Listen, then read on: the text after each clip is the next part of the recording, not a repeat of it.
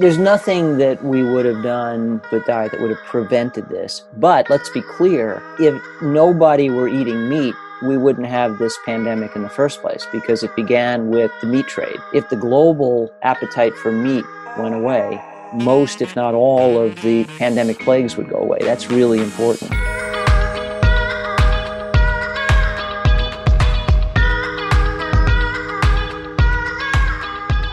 Well, hello there, and welcome to the Exam Room Podcast, brought to you by the Physicians Committee. Hi, I am the weight loss champion, Chuck Carroll. Thanks so much for giving the show a listen, or a view, or a download, wherever it is in the world that you are. We appreciate the fact that you are here. On today's show, we will be talking about eating as if the world depended on it. Really, aren't we all? Now more than ever, that is so important during this pandemic. And certainly, food choices aren't the only reason that we're in this position, but they are certainly a big part of it. Dr. David Katz, he will be here to discuss this. And really, food from the meat industry to the environmental impact to, of course, our health. And we're also going to be hearing about Dr. Katz's time working on the front line of the COVID-19 pandemic. You know, he was volunteering his services at a hospital in New York City at the height of the pandemic there. And you're going to hear him describe how it was a gut-wrenching experience as he saw ambulance after ambulance after ambulance bring in all of these patients. And while that is certainly a difficult thought for us to grasp, he did say that the speed at which all of the doctors there were learning about this emerging virus was just extraordinary. Week to week, how quickly they were learning, how much they would learn in 7 short days. And then I also asked him flat out, if we could go back in time and all of the doctors were practicing preventative medicine rather than being on the defense and treating symptoms, really going on the offense, doing preventative medicine, how much differently would this pandemic have played out? And then the next question naturally becomes, what does the future hold? Are we at a point? Is this the wake-up call that we need to truly lead a healthier future? I'm going to find out with Dr. Katz. But, you know, as a bonus, I mean, at the core, the exam room is all about nutrition. And yeah, we get a little scatterbrained. So yes, we got sidetracked talking about his new book, How to Eat. I mean, what a name for a book, right? How to Eat. We get sidetracked talking about one food in particular, everybody's favorite, talking about chocolate. Why does chocolate get a bad rap? And how can chocolate play a role in a healthy diet? If you're a chocoholic, man, you're just going to eat this up. You're going to think this is the greatest thing since, well, chocolate. So that's a great conversation. And then also on the show today, Dr. Neal Barnard is here, going to be talking about blood types and the role that they play in COVID-19. What does your blood type mean for your chances of developing COVID-19 and the severity of it if, in fact, you do become infected? Dr. Barnard has new research and all the science that goes with it. Plus, he sticks around. We're going to be joined by Dr. Jim Loomis as well and answer a ton of your questions as we open up the doctor's mailbag. But before we get to any of that, let's start at the top with Dr. Katz. Let's all learn about eating as if the world depended on it.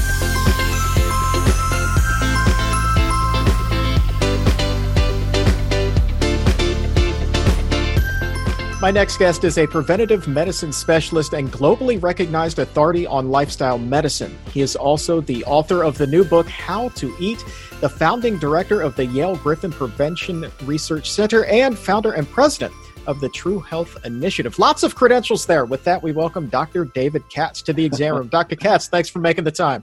Nice to be with you, Chuck. Thank you. let's actually start with the book, How to Eat. I mean, that's kind of a broad statement right there. You know, there are so many differing opinions out there about what we should be eating, what's healthy, what's not. How should we be eating? Yeah, it is a broad statement, right? And there are lots of opinions, and everybody can have their own, but facts are different. You know, there's sort of a set of established facts about diet that's good for our kind of animal, and Mark Bittman and I focused on that. So I co-wrote this with Mark Bittman, iconic New York Times columnist, master cook. And so we actually joked with the title because, you know, it could have been How to Eat, parentheses, but not everything, because Mark famously wrote How to Cook Everything, which, you know, I mean, it really is an American icon of the culinary arts. I never go anywhere without tripping over his book. It's almost annoying. But it was a privilege to work with Mark, and we have very complementary knowledge. Mine, obviously, about human health, lifestyle medicine, his about cooking and foodies, but also how food is sourced. So social justice in the food supply and how we treat our fellow creatures and impact on the land. He's really interested and concerned about the planet and the environment, as I am. And when you look through those three lenses, Chuck, you look at the effects of dietary patterns on human health. You consider, as you must, the impact on the planet, because there are no healthy people on a ruined planet.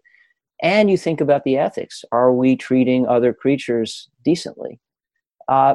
Your choice is narrowed down very quickly. We know that all good dietary patterns are whole food, plant predominant. It's true of flexitarian, pescatarian, vegetarian, paleo, low carb, low fat. If they're good diets, high quality, scored objectively, they're all whole food, plant predominant. If you then think about, I want to minimize my environmental footprint, I want to maximize my kindness and gentleness to fellow creatures, you quickly wind up in the realm of the diets that are more plant predominant to plant exclusive, right? So whole food, plant-based diets can be Mediterranean, that's plant-based, but it's not plant exclusive, or you can go all the way to plant exclusive, which would be the vegan version. And that's the truth we tell in the book, that's not negotiable. Yeah, sure, there's some latitude. A Mediterranean diet is inarguably a good diet, but you can't have any variant on the theme of a good diet if you're not mostly eating vegetables, fruits, grains, beans, lentils, nuts, and seeds, and mostly drinking plain water when thirsty. If you do all of that, there is some room around the margins for customizing your diet. And that's important too, because if there really were just one way to eat and we were wagging and admonishing fingers, some people would listen to us and some people would bail. If you say, no, actually, there are variations on a theme of eating well, eating in a pattern that's good for you, good for the planet, sustainable, the theme is not negotiable, but the variant that you and your family are willing to apply is, then I think we can engage more people. So that's the story Mark and I tell, and we cite the relevant evidence, and we answer a lot of detailed questions. What about chocolate? What about coffee? What about meat? What about fish? What about dairy? What about eggs? What about lectins? What about gluten? All of that. So we get into the weeds and answer all those questions too, which is why we say it's, pretty much all your food and diet questions answered. And by the way, Chuck, just to close this out, Mark and I did 2 pieces together in New York Magazine and their online blog, Grub Street, that kind of went viral, which is, you hesitate to say that during a pandemic. It used to be a good thing. It's no longer a good thing. And that's where the book came from. So these were long form articles that were Q&A, just sort of back and forth. The whole book it's really unique because it's like a conversation. The way we wrote it and the way you read it, it's like Mark and I are at the coffee table. We're just bouncing ideas off one another, and we say, hey, pull up a chair. So it's fun, it's easy, but it's evidence-based, it's the real deal. And it covers what's important about diet for all those different areas. What's good for your health, what's sustainable and good for the planet and the climate and aquifers and all those critical issues, biodiversity, how we treat our fellow creatures, and issues of social justice. Who's doing the work that's producing your food? That's important too. Let me ask you this. I have a what about question for you. You just rattled off about 10 there. What about when you were a bright-eyed medical student just getting started with your medical education? How did your view on nutrition and the social justice of food differ from where you're at today? Well, first of all, I know a lot more now. Thank goodness. I also know a lot more about what I don't know. And I think that's part of a good education. If you're really doing your homework, you really get to know a space well. Sure, you have genuine expertise and you know a lot, but it's also humbling because you learn all the things you don't know, and you discover all the challenges that are really hard to overcome. In nutrition, everybody keeps waiting for nutrition news. The biggest news about nutrition is there is no news. The places around the world where people derive the greatest benefit from their dietary pattern, they eat the way their great-grandparents ate. There is no news. We can't seem to accept that. But that's one of the critical challenges in talking about nutrition. So, my views have only evolved, honestly. There's never been a revolution in my views. I was a product of the 1980s. We had sort of vilified fat at the time. So I was very cautious, for example, about my intake of nuts, as I thought, a low-fat diet is the only way to eat well. It's now much clearer that it's the source of dietary fats and the quality of dietary fats that's the critical issue. So you can absolutely have a very low-fat diet that's extremely good because you're eating really good foods, vegetables and fruits, whole grains, very low in fat. If you're eating lots of those, your diet may be low in fat. That's fine. On the other hand, if you have a Mediterranean-style diet, it's still whole food plant predominant, but there's a lot of oil from extra virgin olive oil. There's oil from nuts and seeds. And so the total fat content is considerably higher. It doesn't seem to matter very much. Health outcomes are excellent both times. So, I think in those early days, I was a little more focused on macronutrients. And now I've seen all the ways we can get that wrong. We cut fat from our diets, and instead of eating more vegetables and fruits and whole grains, we started eating low-fat junk food and got fatter and sicker. Right? And said, cutting fat doesn't work. Well, it would have if we'd eaten the right kinds of foods. And then instead of saying, okay, so we need to focus on foods, we shifted from fat to carbs and cut carbs and started eating low-carb junk food and got fatter and sicker. So, I think it's clear now that the right way to talk about diet and health is to talk about the foods. Talk about dietary patterns, talk about wholesome foods, what those are, how to recognize them, how to choose them. And Michael Pollan pretty much nailed it with eat food, not too much, mostly plants. I'd say that's the biggest difference from 30 years ago.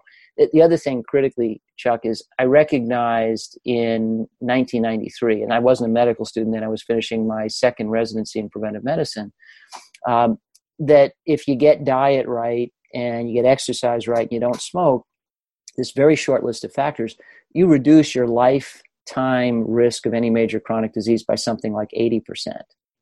So that hasn't changed. That evidence has basically been reinforced again and again and again over the years. So the value proposition of this has been the banner that I carry to all the battles of my career. And that's been a constant over just about 30 years. I can hear just about 18 million of our listeners right now saying, well, what if we eat a whole jar of nuts or guzzle down a gallon of olive oil every day? You're not saying that is the healthy route to take, right? Well, but, let's be clear. If all you did was eat broccoli, that wouldn't be a healthy diet either. I think the critical issue is balance. So you could pick apart any approach to diet and say, well, what if I did it this way? And you could make it bad. You can obviously have a bad vegan diet. I mean, Coca-Cola and marshmallows, I suppose, could be a vegan diet. It would be a terrible vegan diet. So there's no descriptor of a diet that captures the quality of it. But if I had to pick one word, and Mark and I did this in the book, we said, what's the one word we would emphasize? Is it fat? Is it carbs? Is it calories? No, it's balance. A good diet is a balanced diet.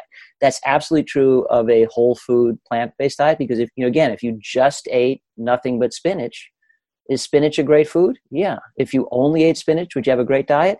No. So no, you can't chug olive oil and you can't chow down on nuts. But the good news is a Mediterranean diet which uses olive oil to make food flavorful and delightful and palatable, nobody guzzles it there. It's configured into a dietary pattern. And the nice thing about nuts is, unless you adulterate them, so, if you roast them, salt them, coat them with honey, you're changing the equation. But if you're talking about raw nuts or dry roasted nuts, they're high in fat, and so they're high in calories, but they're very satiating. Most people do not overeat raw walnuts, for example. Honey roasted almonds, do you overeat those? Yeah, you may very well, right? But then that's processed food. That's the difference.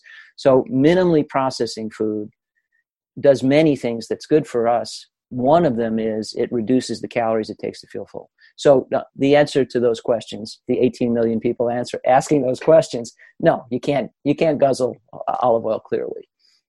Before we move on to the COVID, because I definitely want to get to COVID-19 with you, you mentioned chocolate a little bit earlier in there. That's something that you speak about in the book as well.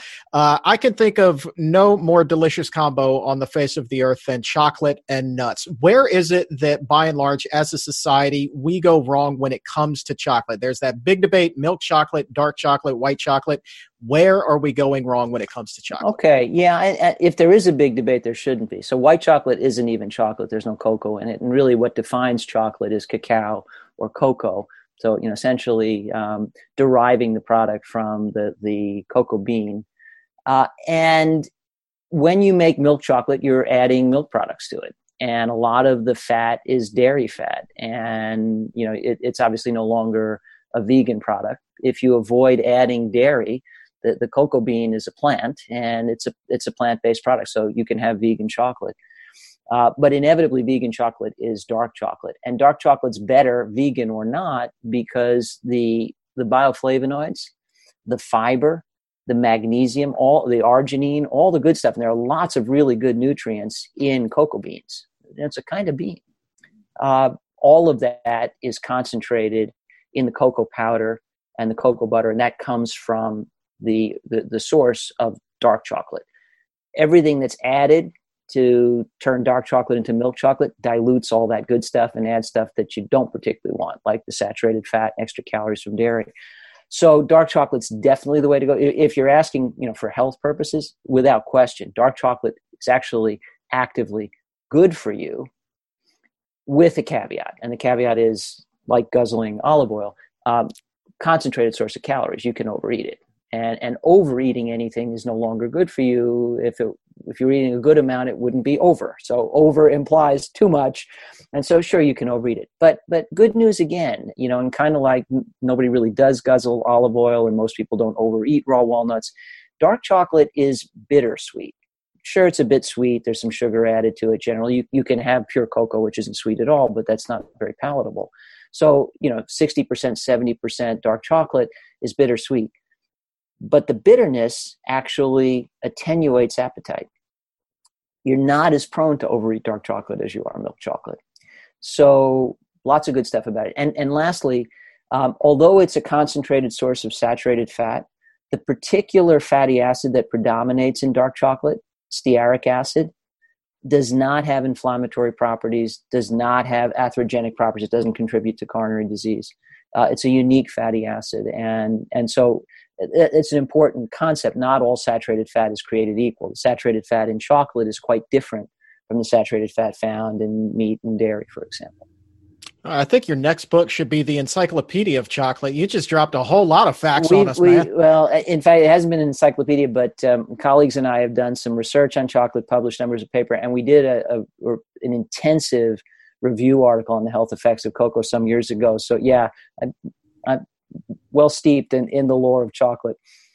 All right. Well, let's move on here. I have you here, so we have to talk about COVID-19. To say Sure. that the world is in a pickle right now would absolutely be an understatement. You and I had the opportunity to discuss this a little bit on the Exam Room Live on Wednesday's show, but I wonder if you could also, for the podcast listeners here today, talk a little bit about your experience working on the front lines. You said it was up at Montefiore, I believe, in the Bronx? Yeah. So Montefiore has several campuses. I worked at one of them, volunteered in the emergency department to help manage the patients with COVID that were admitted but had no place to go because the hospital was full. And I did 3 12-hour shifts, and it was intense. It was illuminating. it was difficult. Obviously saw ambulance after ambulance from nursing homes with elderly, sick people coming in with the acute symptoms of COVID. It was also fascinating to see how quickly clinical treatment protocols were evolving. My colleagues were telling me that patients who would have been put on a ventilator just a week before were not being put on a ventilator because they had learned in just that span that patients with COVID do much better if you can keep them off the vent. So I was involved directly in repositioning patients and trying to help aerate their lungs and keep them off the ventilator. And I saw that work. It was amazing. I mean, there were patients who were in respiratory distress. A few days earlier would have been intubated, put on a ventilator. We didn't do that. We gave them high flow oxygen. We repositioned them, and within an hour they were getting better. So it was really exciting to see how steep the learning curve was and how quickly the new insights were being applied. I saw bad stuff. I saw people die. But I respected the disease before. It's not like I needed an education in that. It actually reaffirmed, Chuck, most of what I thought was true, and it just provided a more intimate view. It was clear to me from scrutinizing the literature and the data that COVID is a really bad disease in people vulnerable to it, and that's mostly older people and people with chronic illness like diabetes, heart disease, obesity, stuff that, by the way, is preventable and fixable. And it's mostly a mild disease in young, healthy people, and that's just what I saw in the ER. So again, ambulance after ambulance, mostly from nursing homes, with people who are old and already quite sick, who were terribly ill with COVID, and many of them prone to die. And then a lot of young people coming into the emergency room for various things. Many of them had COVID and didn't even know it. So just exactly what you'd expect to see based on the epidemiology. Let's talk about those younger people, not the elderly population, but the younger people who have those chronic conditions. New York did such a tremendous job of really keeping the public updated as far as the statistics on the comorbidities and COVID-related deaths. And I mean, right up there are just so many of those diseases you were talking about: hypertension, heart disease, cancer, diabetes, so many of these things. And that is really at the heart of preventative medicine, is treating the root cause and not just the symptoms here. If everyone had adopted a healthier diet, took the advice that you have in your book, How to Eat, how much less of a burden would the U.S. be facing right now with this pandemic? So there's nothing that we would have done here in the U.S. with diet that would have prevented this. But let's be clear. If nobody were eating meat, we wouldn't have this pandemic in the first place, because it began with the meat trade. So it was a wet market in Wuhan, China. Frankly, the global appetite for meat causes tremendous environmental damage, disrupts ecosystems, exposes us to pathogens that are native to different kinds of animals, and has been a source of most great pandemics in the modern age. So if the global appetite for meat went away, most, if not all, of these pandemic plagues would go away. That's really important. But in terms of the contributions of lifestyle chronic disease to the risk once we have the pandemic, colleagues and I actually have done 2 papers on this now, and one's published, one's in press at the Journal of Emerging Infectious Disease. 60% of American adults have one or more of the major risk factors for a bad COVID outcome. So we're not talking about the risk of getting infected. We're talking about the risk of getting really sick if you get this bug. And that means getting hospitalized, landing in the ICU, and potentially dying. 60% of us have one or more of these conditions, and the conditions would be obesity, type 2 diabetes, coronary artery disease, hypertension. If these conditions are well controlled, the risk goes down. So, the more severe these are, the greater the risk. 40% of Americans have 2 or more of these conditions. And everywhere we've seen a high mortality from this infection, it's been among people who are either A, old, or B, chronically ill, and mostly C, both of those. So if you have chronic illness and you manage it well, you definitely can attenuate your risk. And I think that's the silver lining in this pandemic, Chuck. If we had this terrible infectious disease and it could get any one of us at any time and there was nothing we could do about it, it would just be bad news. But what COVID is telling us is all the stuff that you should have been concerned about because it was a threat to your health over time I'm giving you a reason to care immediately because now you're worried about getting infected and maybe dying tomorrow or next week. People don't, the fight or flight response is not triggered by type 2 diabetes. It's not triggered by the fear of coronary artery disease. Yeah, right? Because it takes a long time. Slow motion threats don't cause that acute anxiety. The pandemic that's causing the acute anxiety is shining a spotlight on these are the things putting you at acute risk. And by the way, they're the chronic drains on your health too. So I don't think there's ever been a better time for a let's all get healthy together campaign.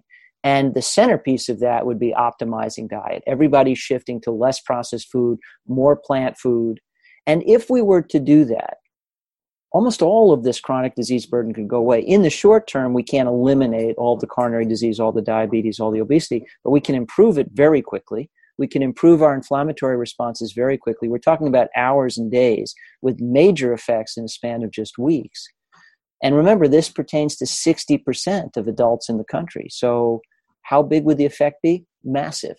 We could slash the mortality rate from this infection because we would be eliminating the source of vulnerability in the population. We'd still have to be really careful about our older loved ones, and we wouldn't necessarily achieve a complete elimination of chronic disease, but we could, at a population level, reduce our vulnerability massively. And thinking as an individual, if you have one of these conditions and you started to use lifestyle as your medicine and eating better, you could make a major difference in your personal vulnerability to a severe case of this infection in hours, days, and a really significant effect within just weeks.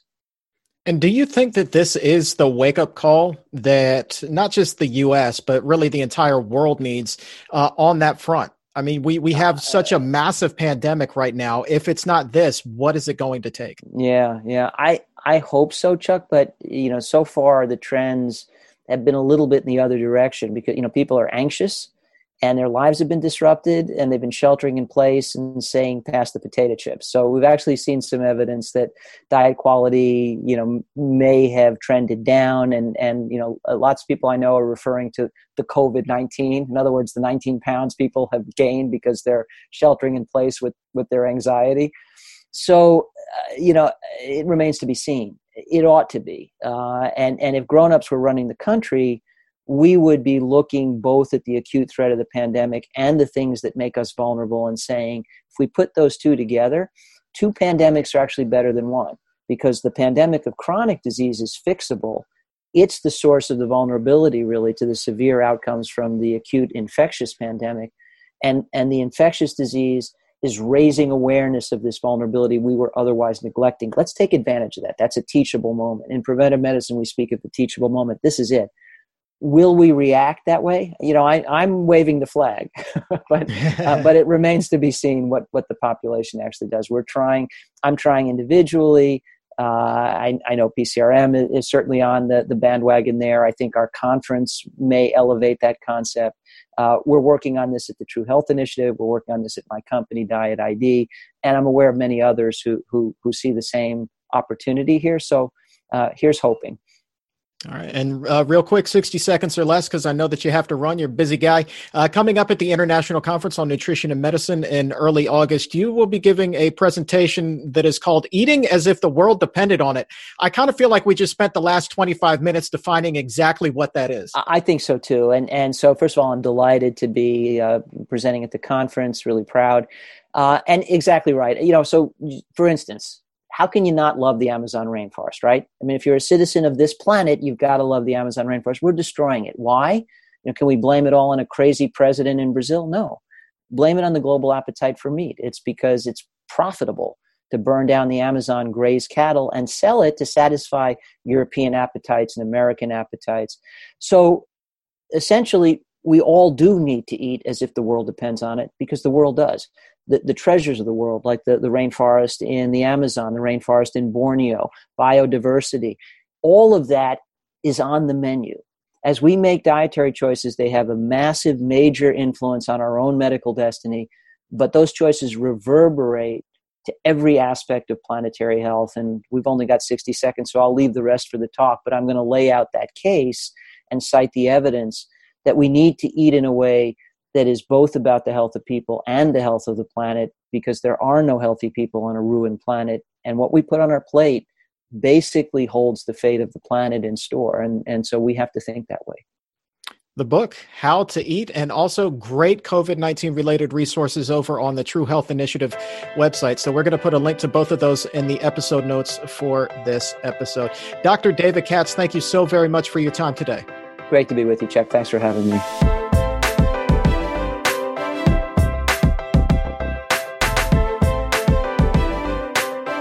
Indeed, you can find a link to all of that in the episode notes. So if you're listening on Apple Podcast, all you need to do is scroll right on down. You can find the links right there, as well as a link to register for ICNM. Save the dates for this, the International Conference on Nutrition and Medicine, coming up August 6th through 8th. And Dr. Katz, he's going to be teaming up with Dr. Walter Willett from Harvard there as well. Going to be doing a whole other presentation than the one that we discussed.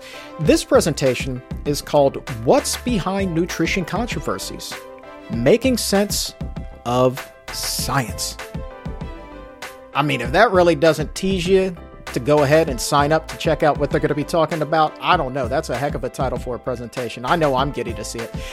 It's just going to be such a great event. Also scheduled, Dr. Michael Greger is going to be there. The one and only Dr. Christy Funk will be there. Dr. Kim Williams, Dr. Alan Desmond, the Fiber Queen, of course, dietitian Lee Crosby. She's going to be there. Marco Borges, Dr. Barnard, so many great dignitaries, so many great names, and a ton of others. They will all be at ICNM this year. And for the first time ever, the event will be entirely online. So we want for you, please, if you're interested, to register right now. All you need to do is head over to pcrm.org/ICNM and save those dates, August 6th through 8th. And for you medical types, for you doctors and your medical workers, CME credits, they are indeed available. So we're going to educate you and we're going to give you credit for it. August 6th through 8th, pcrm.org/ICNM. That's where you go to register, or scroll on down to the episode notes and click that link. Moving on.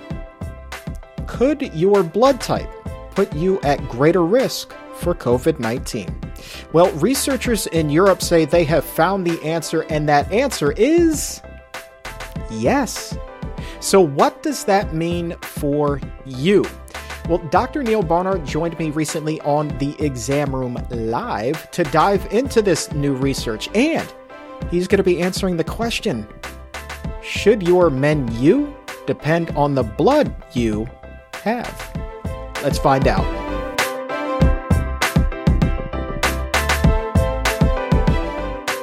Dr. Barnard, this is a really interesting study. What did researchers conclude here? Yeah, important stuff. Let me give you a little bit of background.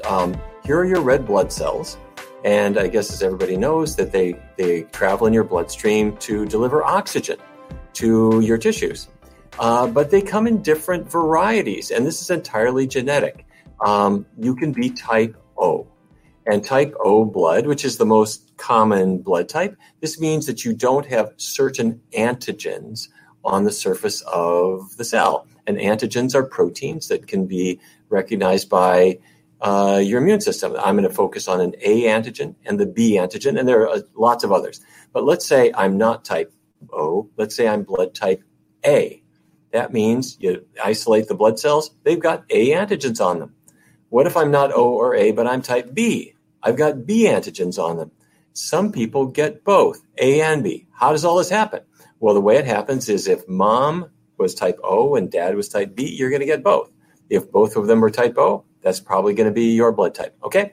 So the question is, does this affect your likelihood of developing COVID-19? And if you get it, are you going to do badly?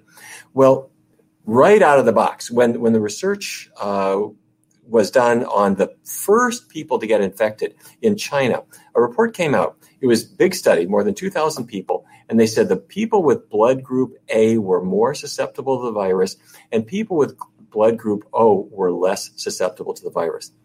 I got to tell you, when that report came out, everybody was skeptical. Reporters said, I'm not sure we believe it.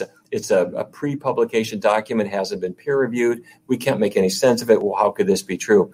That was not our reaction. In fact, we first reported on this study that as soon as it came out, because there was a lot of evidence we felt that meant it could be true. Here's why. Go back 4 years ago, 2016, people with blood group A were already shown to have increased risk of heart disease. Blood group O, reduced risk of heart disease. And if that's the case, then maybe, since heart disease makes you more vulnerable to COVID, you could see the same change. But it wasn't just that. At Harvard University, they have the Nurses' Health Study, huge study, and the Health Professionals Follow-Up Study, also big. And they found that people who did not have type O blood were 11% more likely to have heart disease. Okay, so we decided this is probably a real thing. So where are we now? Yesterday, the New England Journal of Medicine comes out with a new article, and here's what they found. They looked at the risk of respiratory failure with COVID-19. In other words, you're infected. Are you asymptomatic, no problems, don't even know you got it? Or do you go on and have your lungs just collapse and you're in big trouble? Blood group A, 45% increased risk. So of all the people who carrying the coronavirus, if they had blood type A, they were at 45% higher risk of having respiratory failure. That's huge. Blood group O, 35% reduced risk. So it exactly fits the model that we thought it would, which is that the people with blood group O seem to do better, not just with heart disease, but also with COVID. The people who've got blood group A tend to do worse. So the $64,000 question then is, if blood group O is a little more protected and blood group A is at a little more risk, should I eat differently? And the answer is no. So do blood groups affect your risk? Yes. Should you eat a different diet? No, absolutely not. Why do I say that? Because back in 1996, I think it was, a writer named D'Adamo wrote a book called Eat Right for Your Type. And he said, okay, all you type O's, you should be having meat. All you type A's, you should be vegetarian or vegan or lean in that direction. Researchers then have studied different diets in different kinds of people. And what they found is that whether you're O, B, A, B, whatever your blood type, they do worse if they follow a meaty diet, and they do better if they follow a plant-based diet. So even if blood group O generally speaking, has less risk of heart disease, they do even better if they follow the type A diet, which says go vegan. So if I haven't got you totally confused, blood group does affect your risk one way or another. Think of it like smoking. Smoking makes you at higher risk for heart disease. Being a non-smoker reduces your risk. Does that mean a non-smoker should eat differently than a smoker? No. There are lots of things that affect our risk one way or another, but a plant-based diet, getting the cholesterol, the animal products out of your diet, that's the way to go no matter what.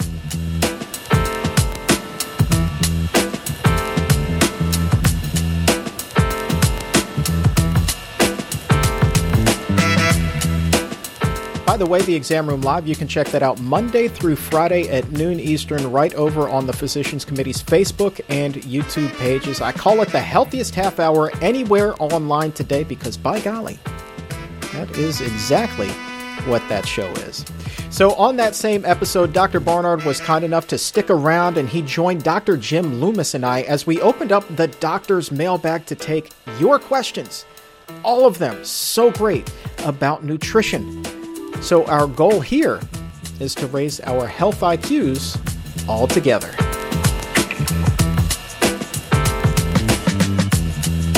Dr. Barnard, first question goes to you. We do know that being overweight is tied to so many of those underlying conditions that do increase the risk of COVID-19. And it sounds like Lisa has made a lot of progress in that department, but she could also use a little bit of help getting over that last hurdle.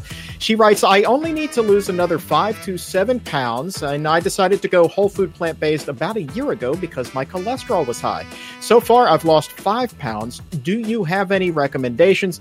I also eat avocado toast every day. Should I be eliminating avocados? Yes. Asked and answered. I'm sorry to break your heart. I'll tell you, when we do research studies, when we track people who are losing weight, some people lose weight, the weight just comes right off, and others have trouble, and some, they're just kind of stuck. And so we'll do a contraband search. What we do is we ask people to write down everything they eat for a 48-hour period. And then what you're looking for are nuts, avocados, and oils. That's basically it. Or foods where there's a fair amount of grease in them. When you knock those out, the weight loss usually resumes. And aren't avocados delicious? But they are so fatty that they pack a lot of calories. Put beans on your toast. Make like you're in Cancun. Put some beans and salsa on your toast. You'll be happy. What kind of beans? This is interesting. Oh, it's funny. Almost every country other than the United States has beans in some form for breakfast. And in England, they'll have baked beans, same in Australia. In much of the Middle East, hummus, which is, of course, the chickpea, is a breakfast food. And in the Yucatan Peninsula, black beans are traditional since centuries and centuries, probably thousands of years. And so if you go on any breakfast bar in Cancun and all around there, black beans, salsa, jalapenos, it'll start your day off right. Oh, man, that sounds like your kind of breakfast. You get your famed vitamin J on there. That's right. A jalapeno is always good for you. All right, next question goes to Dr. Loomis. This one is from Annette on YouTube. She writes, my husband would like to know if it's possible to correct enlarged prostate with a whole food plant-based diet and get off of his medication. Any insight there? I do not know of any evidence that a whole food plant-based diet can lower the size of your prostate gland. There is actually, however, some evidence that a whole food plant-based diet can help prevent prostate cancer, or at least lower your risk. Some fascinating research by Dean Ornish that looked at men who had low-grade prostate cancer and divided them into two categories. One, these were patients who they were using a watchful waiting treatment protocol, which means no drugs, no radiation or anything like that. They were just following these patients along. They divided them into two groups. One was on a plant-based diet with exercise and stress management. The other just kind of went about their business. And at the end of a year or so, the PSA levels, which is how we track prostate cancer, actually went down in the treatment group. And again, the treatment wasn't radiation, it wasn't hormones, it wasn't surgery, it was food primarily. The PSAs actually trended down. The other group, the standard, the control group, if you will, the group that continued a standard American diet, their PSAs went up. But even more fascinating to me was the fact they showed hundreds, literally, of cancer-promoting genes turned off in the treatment group. And so it's the idea that the lifestyle that we lead, the food that we eat, can have a profound, what we call an epigenetic effect on our health, that our food and exercise and stress and such can turn some of these genes on and off. So although it may not lower your, reduce the size of your prostate gland, it can certainly make you much healthier overall and may, in fact, reduce your risk for developing prostate cancer down the road. All right, Dr. Barn, our next question comes to you. This is from Marcus, posted at 12/21. Oh boy, he could use some help. I've been plant-based for several years now, and I still find myself giving in to cravings for donuts and snack cakes, even when I'm not hungry. My biggest weakness right now is cherry pies from Hostess. If you could please help him out, what he could do to stop that would be fantastic. Okay, I feel your pain. You're not alone. So many people have that, and the food marketers are dangling foods in front of you every time you go in the 7-Eleven or gas station. They got these foods all over the place. Several things. First of all, let's understand why we might want to break up with some of these junk foods. When you look at the label, you'll see that they list total fat, and then right under it they list saturated fat. And if that's a few grams of saturated fat, that's the one that's linked to Alzheimer's disease and to heart disease. And that's the one that's really a killer in so many ways. And so many snack foods, they add palm oil, coconut fat, or hydrogenated oils as a way of giving them more of a mouthfeel, a buttery type of mouthfeel. But they're really hurting the healthfulness of the product. Plus, they add sugar and all kinds of other junk. So how do you break up with these things? First of all, it's good to know why you might want to. Your waistline will thank you. Your brain will thank you. So will your heart. And then I think the issue really is to sort of build resilience. And how do we do that? Number one, this probably doesn't apply to you, but don't starve. For people who are trying to lose weight, you want to make sure that you're not hungry all the time. So the old-fashioned calorie counting diet that just sets you up to binge. So don't do that. Eat healthy vegetables, fruits, whole grains, beans, so that you're full and not attracted to these things. Do get a good night's rest. And the reason I say that is, this is true. If you had a rocky sleep last night, you're going to eat anything today just to get through the day. Exercise is a really good thing. Why? Because if your muscles are tired at the end of the day, you do sleep better and then you feel better tomorrow. And also while you're exercising, you can't eat pie. So the last thing I might mention is certain foods tend to drive cravings. Sugary foods make your blood sugar rise. And then as your blood sugar is falling, that's often when the cravings really kick in. So you'll want to eat foods that keep your blood sugar steady. That's beans, green vegetables, and getting away from sugar and white bread. Those are the things that are going to be a problem for you. So I hope that helps, and good luck. All right, Dr. Loomis, this next question comes to us from Robert, wrote this in at 1226. He writes, if you limit oils and avocados, things of that nature, how do you get the fat that your brain needs? Well, so it is a fact that our brains need fat, and primarily the omega-3 fatty acids are the most important for brain health. But there's omega-3 fatty acids in plants. And so chia seeds, hemp seeds, small walnuts and in small doses all have omega-3 fatty acids. Even broccoli has omega-3 fatty acids. So, if as long as you're getting enough calories from a wide variety of whole food plant-based foods, it's easy to get enough omega-3. Now, the only caveat to that is that the other side of the omega-3 coin is omega-6s, and omega-6s are highly inflammatory, and we need inflammation because we need to heal wounds and fight infections. And so we probably need more omega-6 than we need omega-3 because evolutionarily we had to fight infections and heal wounds to survive. Typically, we ingest short-chain fatty acids on each side, and then they get elongated down to the DHA EPA on the omega-3 side, and then the arachidonic acid on the omega-6 side. The problem is that there's competition for the enzymes that elongate those short-chain fatty acids. And if you have a very high omega-6 intake, it's hard to get in. You can't convert enough omega-3. So that's why it's important to limit on a plant-based diet. The major source of omega-6s are edible oils. So even like olive oil is 13 to 2, somewhere in there, omega-6 to omega-3. Corn oil, 83 to 1, somewhere in there. Very, very high levels of omega-6, highly inflammatory. And that's, in fact, why most of the omega-6s in a standard American diet come from meat and dairy, because what we feed, we've actually mixed corn oil in with the feed to fatten up the cows and chickens and even fish now. So, it's not a huge concern. Now, some experts like Dr. Greger do recommend taking an omega-3, algae-based omega-3 supplement. I think if, however, you're able to really follow an oil-free or relatively oil-free, low-fat, high-fiber plant-based diet, that's probably not necessary. There are some patients who have chronic inflammatory diseases where I do manage them for the short term with omega-3 supplements, but that's individual. That's based on the individual's specific medical history. So I hope that helps.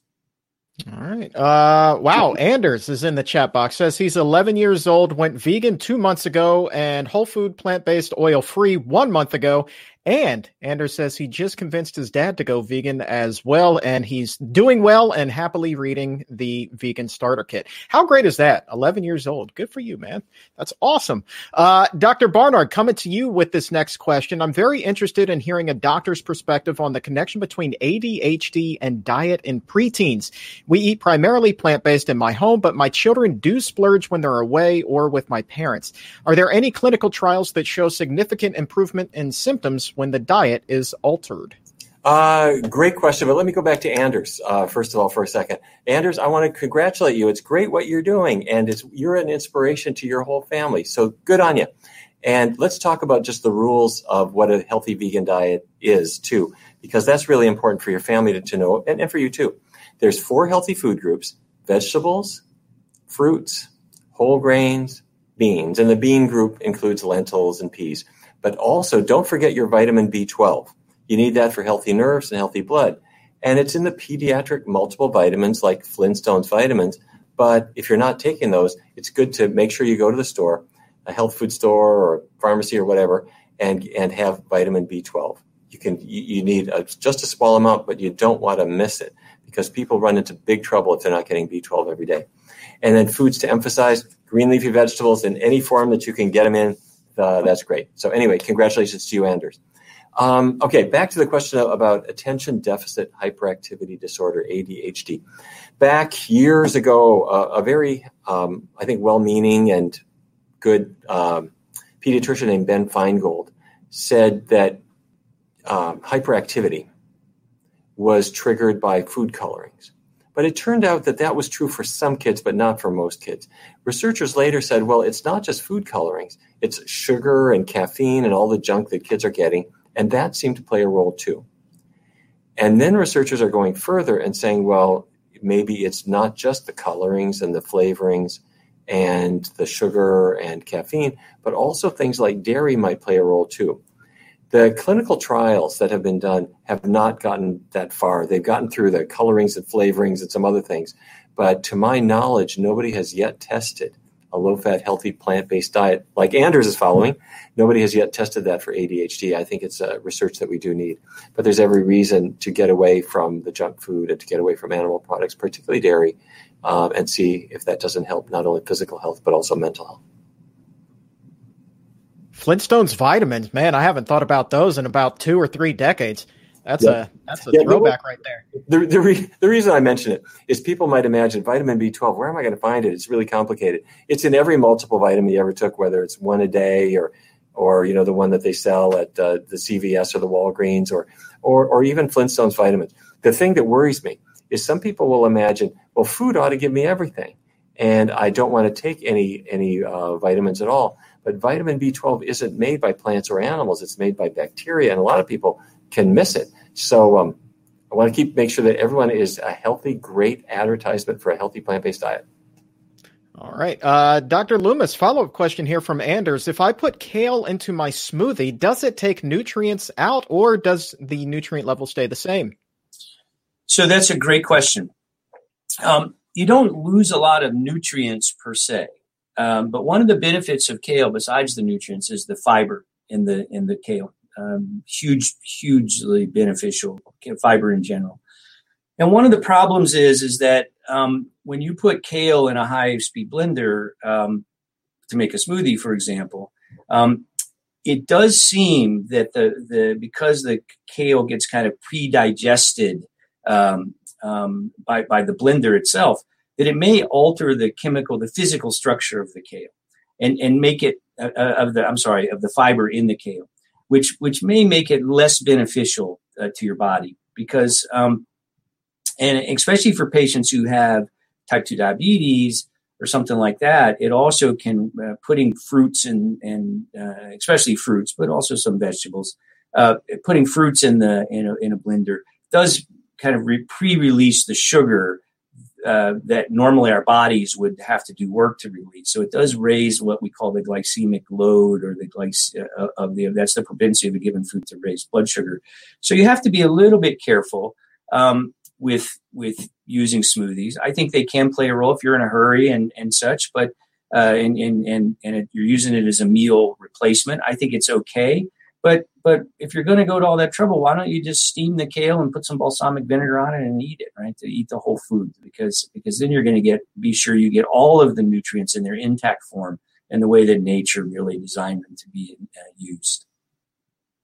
All right. And the last question comes to us from Lauren. And by the way, a lot of you guys are really on board with the bean and toast breakfast idea. And this is just amazing to me. So many great ideas are being shared in the chat box now. This is phenomenal. Final question comes from Lauren at 1232. Dr. Barnard, we're going to send this one over to you. I have a grandmother and significant other who each have blood cancer. Can you talk about these various types? She said CLL and CTCL. And are they impacted by plant-based diets? Do we have any data on that? Dr. Barnard? Okay. Dr. Loomis, why don't you go ahead and take this one? We appear to be having technical difficulties. Sure. Again, I don't know of any research specifically around the role plant-based diets have on blood cancers. There is some evidence. Again, this is epidemiologic data. If you look at, say, the risk for non-Hodgkin's lymphoma, which some of these blood cancers are kind of a variant of, we know that not ingesting a lot of fruits and vegetables and such may increase your risk. And that's true for most chronic diseases, actually. And it probably has to do with inflammation as a role in damaging DNA, and which is really what causes these blood cancers. But again, not a lot of evidence. We have fortunately, there is pretty good evidence around the role that plant-based diets play in the treatment, prevention, even reversal of heart disease and type 2 diabetes and high blood pressure. But cancer in general is a place where there has just not been a lot of research. And I think more research needs to be done. Certainly not going to hurt anything, though, going on a plant-based diet or a healthy plant-based diet to improve your overall health as you're dealing with these other health issues.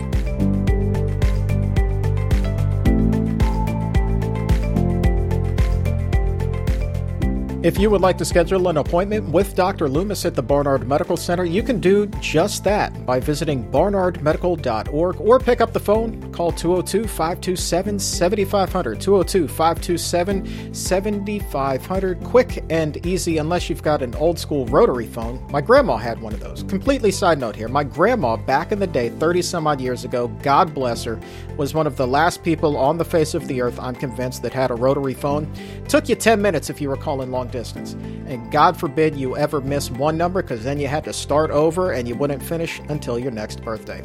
Anyway, so assuming that you don't have a rotary phone, you can do this much quicker. Call 202-527-7500 or do it the modern way. Visit barnardmedical.org. All of the doctors and dietitians there put a premium on nutrition. They treat the cause and not just the symptom. We were talking about that with Dr. David Katz. Preventative medicine, so important. New patients are being accepted if you live in California, New York, Washington, D.C., Maryland, Virginia, Missouri, Arizona, Colorado, Massachusetts, and Kentucky. All you need to do to make that appointment, again, barnardmedical.org or 202-527-7500 is the phone number to call, and they come to you. This is indeed the 21st century doctor's house call via the wonders of telemedicine. And by the way, if you would like to make the world a healthier place right now, you can do that. You can help us out by subscribing to the Exam Room podcast by the Physicians Committee and help us get this information, this inspiration, to those who need it the most. Let's try to save a life together, shall we? So here's how this works. The more subscriptions and the more 5-star ratings we have with the podcast, the higher we climb in the rankings. And the higher we climb, the easier it becomes for those who need this the most to find us. And that's what this is all about. So really, to help that person get on a path toward a healthier life, all you have to do is head over to Apple Podcast or Spotify or Stitcher, wherever shows are available, hit that subscribe button, and please also leave a 5-star rating. And if you're feeling extra generous, a nice review as well. Because again, the more high ratings we get, the more subscriptions we get, the easier it becomes for people to find us, and the more this information gets out to the masses. Before we go today, I want to take a minute to give a special shout out to Vic Hauptman. Now, he is the founder of Cruelty-Free You and Me, and that is based in Chicago. This past weekend, in honor of Father's Day, Mr. Hauptman helped to organize a plant-based food drive for African-American dads living in the Windy City. And their efforts, how cool is this? Their efforts resulted in 75 bags of plant-based groceries and pre-made meals being distributed to those in need. He tells Veg Out magazine, quote, "We wanted to ensure all dads, including black dads, felt love, support, and appreciation on Father's Day." Indeed they did. My hat is off to you, Mr. Houtman, and everybody who pitched in to make that event such an incredible success. Giving back, man. That's where it's at. And for today, that is all the time that we have. Thank you so very much for joining us. For everyone here at the Physicians Committee, I am the weight loss champion, Chuck Carroll. Remember, until next time, stay safe, take a stand, and keep it plant-based.